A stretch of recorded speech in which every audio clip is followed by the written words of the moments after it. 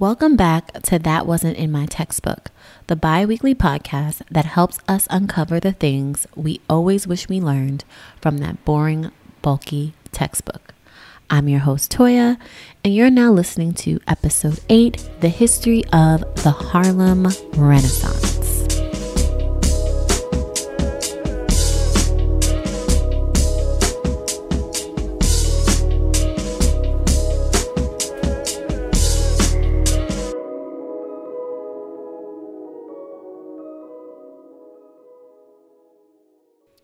Happy Friday, everyone. It feels kind of weird to just jump into today's episode without first acknowledging the fucked up verdict of the Breonna Taylor case. I don't have a lot to say on this subject matter because I have a lot of feelings that I'm still processing that I can't really articulate and quite frankly won't come out right on this podcast. But I will say that once again, the system has failed us. Black folks, Black women, and anyone who believes that Black lives fucking matter. Am I surprised that police got away with murder yet again? No. Am I disappointed? Abso-fucking-lutely. Am I enraged? Abso-fucking-lutely. So much so that I thought about not putting out an episode today. But I just decided to pour myself into this podcast.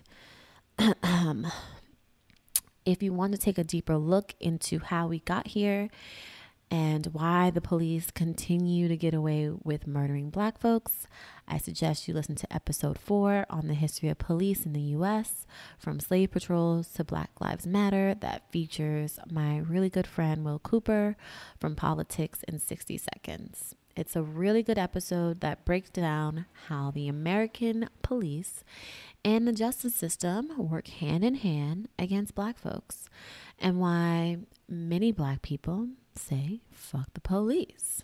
Yeah, so that's all I have to say on that. Rest in peace, Breonna Taylor. Now on to today's subject, the Harlem Renaissance. Now, some of us who are listening may have in fact learned about the Harlem Renaissance. It's a relatively popular subject, so it might have been in your textbooks. Or there might be some people who haven't learned about it at all. Either way, if you learned about it, this is going to be a great refresher, and your Black historian will of course tell you some things you probably didn't learn about the Harlem Renaissance period that you should definitely know. Today's episode is inspired by two things. First is the fact that your girl, Toya, me, your host, is from Harlem. They call me Toya from Harlem. That's my handle on social media.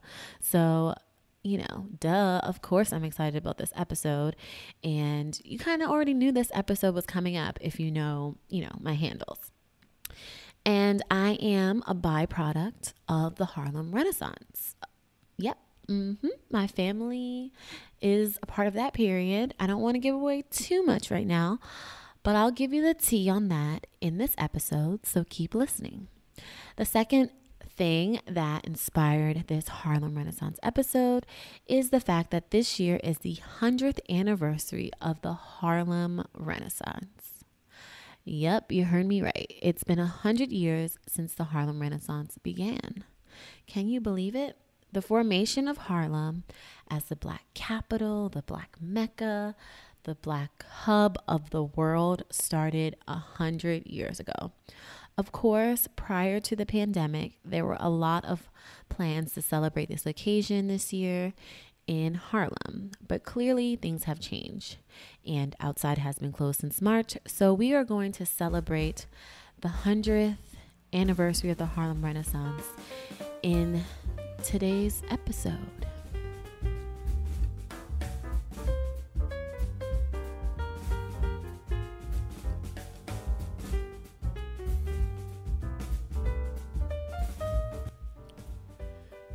In honor of this year being the 100th year celebration of the Harlem Renaissance, we're going to discuss this historical time period, also known as the New Negro Movement. We're going to kick this episode off with what is the Harlem Renaissance and why is it so important and why was it so lit, so we can understand why we should really, really care about it. because I know some of y'all are listening and being like, Toya, why are you so hyped? Is it because you're from Harlem? And it's very important to American history, not just Black history. So keep listening. We're going to kick things off covering other topics like how the Harlem Renaissance popped off, how the Harlem Renaissance changed theater, visual arts, literature, and the music game to this day. And then we'll sum it up with why and how it all came to an end. Now, this is a solo episode with just your girl, so these are super fun and quick sound bites on history. A little disclaimer, of course, before we jump into this, the Harlem Renaissance is a huge subject that personally I can go on and on and on and on. Okay, you get it. On about. And there are many artists that emerged from this time period. And with that being said, I can't mention them all. It's like literally impossible. So forgive me, listeners and ancestors, give me some grace. Now let's jump into it. Now, many of us may have learned about the Harlem Renaissance in school. We already talked about that, right? For those of us who may have learned about Harlem Renaissance in school, or you might be familiar with dope movers and shakers of the period, names like Langston Hughes, Zora Neale Hurston, Countee Cullen, Josephine Baker, Louis Armstrong might pop into your head, just to name a few. With that being said, the Harlem Renaissance was a black movement that took place in the corner of Upper Manhattan, the island of Manhattan, and it took place roughly around 1910s, kind of into the mid 1930s. And these years were considered the golden age in Black culture. During this time, Black folks created art that shattered stereotypes, increased visibility, and uplifted Black folks.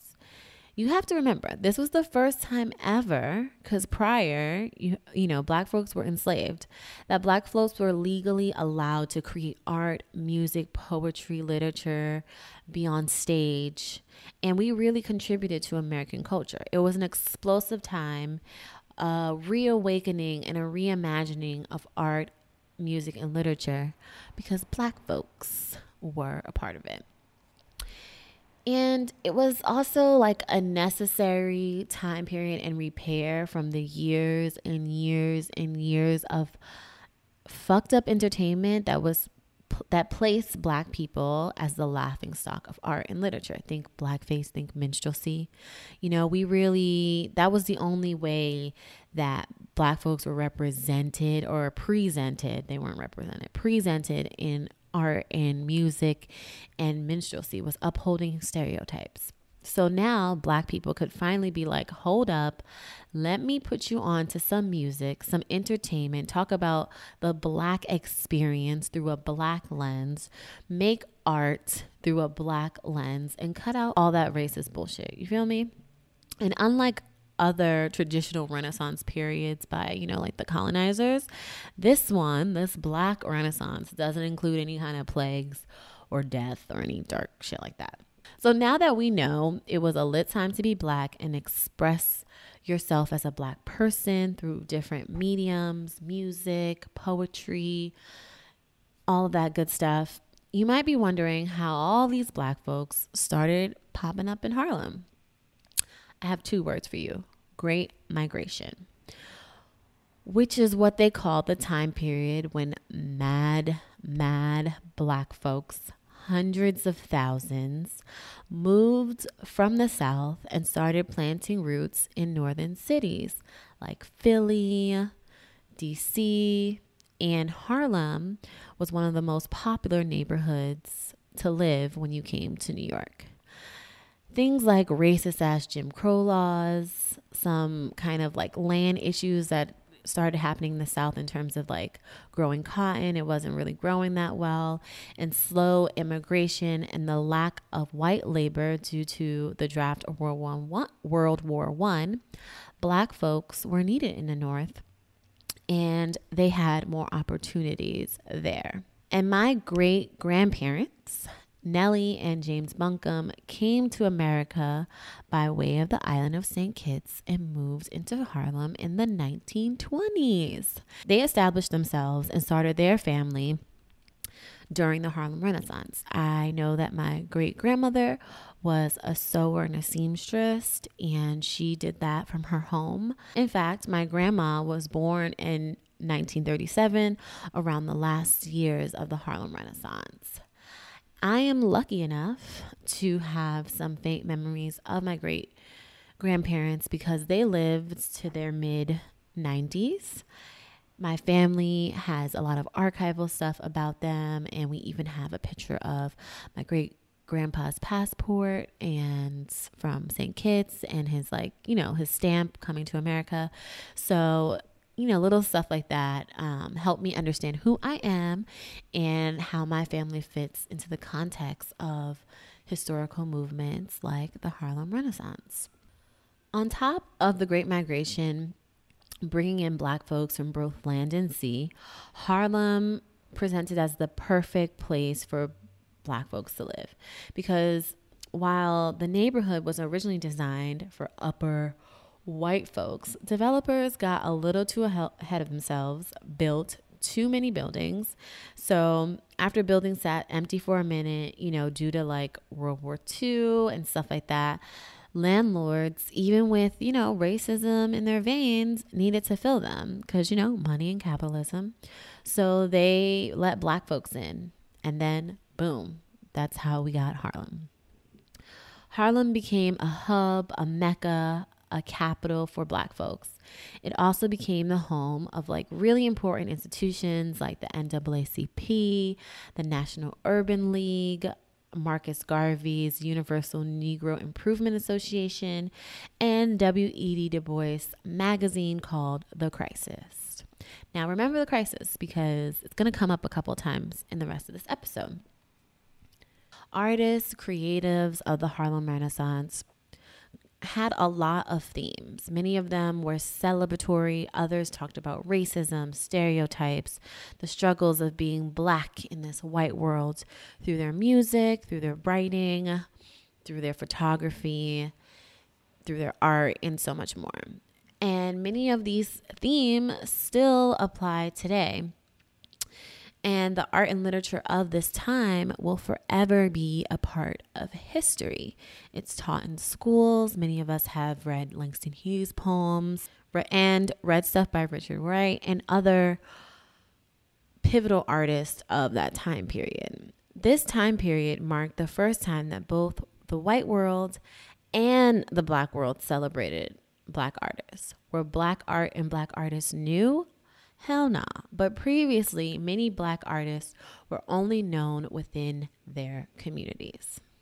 So now let's jump into how the Harlem Renaissance impacted different areas. Let's first start with theater. Up until this point, theaters were segregated, with plays on Broadway only written by white guys, performed by white actors, and even quote unquote Black roles, because these were minstrelsy roles, right? Coonery roles were performed by white actors and actresses who dressed up in blackface and all that crazy stuff.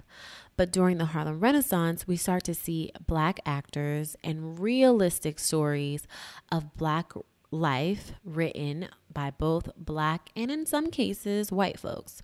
During this time, there was a formation of a lot of Black theater groups that put on plays. One of the most popular Black theater group was the Kiowa Players, that was started by writer and activist W.E.B. Du Bois and librarian Regina Anderson. The Kiowa Plays was a company of Black actors, and their unique motto was that plays had to be performed and written by Black folks. Their headquarters was at the 135th Street Public Library, where Anderson worked. W.E.B. Du Bois was so passionate about Black folks writing their own stories and playing in their own plays that he wrote up a manifesto in his magazine called The Crisis that outlined what Black theater should look like. Said it should look like the following 4 things. 1, about us. 2, by us. 3, for us. And 4, near us. Black plays were popping off in Harlem, but there was also starting to kick off on Broadway as well. Go a little downtown. So Shuffle Along was a Black musical featuring Josephine Baker. It's one example of a Black play that did well during the Harlem Renaissance on Broadway. Another area the Harlem Renaissance impacted on top of theater was art. And art-wise, painters, sculptors, and even photographers of the Harlem Renaissance all had different styles, but again had similar themes around being Black in America, traveling from the North to the South. One of my favorite painters of the Harlem Renaissance is Jacob Lawrence. He did a migration painting series at the young age of 23 years old, which makes me feel like, shit, I was not doing that at 23. I needed to get my life together. His series highlighted the droves of people that migrated from the South to the North. His painting style is labeled dynamic cubism. He married fellow artist Gwendolyn Knight, and when he was later drafted in World War II as a Coastal Guard, he continued to paint and came back and published a war series that depicted the things that he saw during the war. He died in 2000. Damn, I wish I would have met him. In high school, I wanted to be a painter. I actually won a painting award on graduation day, and my art teacher awarded me a dope ass coffee table book about Jacob Lawrence's life called Over the Line. I still have it to this day. It's with me here in LA on my bookshelf, and I actually pulled it out for this episode. But yes, I love Jacob Lawrence's work, and his life story is really phenomenal. Continuing on the subject of art, the unofficial photographer of the Harlem Renaissance was James Van Der Zee, who moved to Harlem in 1906. So at the beginning of the Harlem Renaissance, people say it started in 1910, and he opened up a portrait studio in 1916. He used his camera lens to document this booming art period in Harlem's middle class, and he took photos of Harlem Renaissance icons like actor Billy Bojangles Robinson, boxer Joe Louis, minister Adam Clayton Powell Sr. He also was the official photographer of Black separatist Marcus Garvey, you know, the guy who suggested that we all go back to Africa and get away from all this racist shit and start over. And during this current climate in the U.S., I kind of feel him on this. Maybe we should have listened. In the area of literature and poetry, the Harlem Renaissance changed that game as well. You simply can't have a conversation about American poetry or literature without talking about the Harlem Renaissance. Again, the themes of Black life, Black identity, and the struggles of being both Black and American continued throughout literature and poetry. In publishing, we started to see dope writing by dope Black folks, people like Langston Hughes, who published his first poem, The Negro Speaks of Rivers, a personal fave, in W.E.B. Du Bois magazine, The Crisis. I actually had to memorize this poem in elementary school, and it's still my favorite poem to this day, maybe because it was the first poem I had to memorize and like go line by line to understand it. Another piece of art of the time was a collection of essays, stories, poems, and artwork by a diverse group of artists, both old and young, Black and even white folks were a part of this collection that was called The New Negro. And it was edited by critic and sociologist Alan Locke. And this term, the title of his book, The New Negro, became this like buzz phrase that inspired people to have a sense of pride in their community and to also refuse to, you know, be down and burdened by the injustices they were subject to. It was so popular that the Harlem Renaissance was often called the New Negro Renaissance or the New Negro Movement. Other poppin' pivotal people, say that 3 times, poppin' pivotal people, in the lit game included Elizabeth Alexander, Nella Larson, Zora Neale Hurston, Richard Wright, and just to name a few. I can't name all of them, but just to name a few. Now, if we start talking about the music game of the Harlem Renaissance, no aspect of the Harlem Renaissance shaped America and the entire world as much as jazz, which came out of the Harlem Renaissance. It was so poppin' that white folks were heading uptown to Harlem to hear the rhythms, the scatting, the improv, musical instruments of jazz. The main place to be for musical entertainment was the Cotton Club, which is still there, by the way. Now, is it still open? I don't know. It was operated by a white gangster named Only Maiden. He used the Cotton Club as a place to sell his #1 beer to the Prohibition crowd. At first, the Cotton Club was white only, which is crazy to me since it was a black neighborhood and all the entertainment was black. It later was opened to all, although it still was kind of fucked up because they would play like jungle music and depict the workers as like savages. Like some of the themes around the nightlife were still racist. One of the greatest to ever do jazz music, Duke Ellington, ran the Cotton Club's house band for 8 years. People like Louis Armstrong often performed there, and he even married a Cotton Club dancer. By the way, Cotton Club dancers, which were black women, had to be a certain weight, a certain height, and a certain skin complexion. Other great blues and jazz performers of the time included Billie Holiday, Ethel Waters, and more. And Ethel, later on in like the 1940s and 50s, became the first Black American performer to star in her own regular television show. And I believe she went on to get an Emmy. So we've talked about how the Harlem Renaissance has influenced theater, art, music, and literature. Yeah.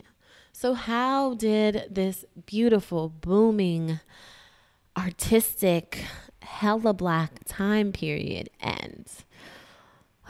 Well, Harlem Renaissance began to decline with the crash of Wall Street in 1929. Harlem became affected by rising unemployment and crime, and the neighborhood erupted in a Harlem riot in 1935 that led to a lot of property damage. Still, the immediate effects of the movement echoed into the 1930s and beyond to this day. So, show summary. What did we learn? We learned that the Harlem Renaissance was a booming time period from about 1910 to the mid-1930s, where Black folks changed the art, literature, music, theater game. Shut that shit down, okay? We also learned that the Great Migration contributed to the Harlem Renaissance. Black folks from both land and sea came to northern cities like New York City, planted roots in neighborhoods like Harlem because there were more opportunities and the industrial boom, labor shortage of World War II. So we learned about that. We also learned that Harlem was a perfect place to start up because of, they overdeveloped and there was some empty buildings. So Black people, they finally opened up their doors to Black folks. We learned that, Black folks changed the music, art, theater, game. Art-wise, Jacob Lawrence was one of the most important and impactful Harlem Renaissance painters. And he did a migration series that painted the pictures of people migrating from the South to northern cities.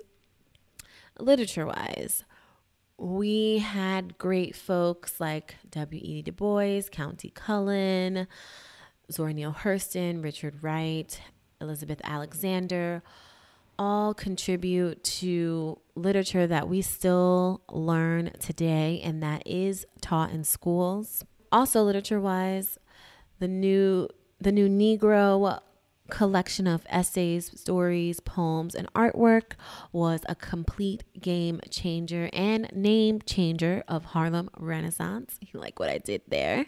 And in the music game, the Harlem Renaissance really shaped America in the entire world by introducing jazz. And we have jazz artists like Duke Ellington, Louis Armstrong, Billie Holiday, Ethel Waters, and more that came from this time period, performed in the Cotton Club, and changed the music game forever, because we hear jazz and blues and R&B and pop and all of that. And then lastly, we learned that the Harlem Renaissance came to an end, mostly due to the crash of Wall Street in 1929 and the rise of unemployment and crime that kind of changed the face of the neighborhood from middle class to struggling class. So those are the things that we learned today. And that is the conclusion of episode 8 on the history of Harlem Renaissance. Thank you so much for tuning in to episode 8. Every episode, our community gets bigger and bigger. So to our new listeners, I hope you enjoyed. If you did and you learned anything, please leave a review on whatever streaming platform you listen to, or share it with a friend. Yeah, share it with a friend. Don't be shy. Sharing it and reviews just help us rank more, so we are able to kind of get feedback, see how you're truly feeling, what you're enjoying, what you're hating. Of course, if you want to take a deeper dive on the history of the Harlem Renaissance, check out our show notes on our website, thatwasn'tinourtextbook.com. And if you haven't checked out our website, you definitely should. You'll find show notes there. You'll find our episode quiz and links to all the dope guests we've had so far. And make sure that you're following us on Instagram as well, because I share some really cool things on there about the episode. And then on the release day, I always put out a video preview of the episode, and I share the non-quiz quiz, which is not a quiz because we ain't giving out grades on that. Wasn't in my textbook. That's not the type of thing we doing over here. But it's like a fun, interactive quiz that helps you kind of see if you remember different things from the episode. It's not hard, but it's not easy either. And lastly, make sure you come back on Friday, October 9th, where we're going to talk about the history of traveling while Black, because, traveling is all the buzz right now during the pandemic. Should you be traveling? Should you not be traveling? So we're going to talk about traveling in general, but we are going to take a deep dive into also traveling while Black and the history behind that. Thanks again for listening to this episode. Talk to you on October 9th. Until then, remember, knowledge is power.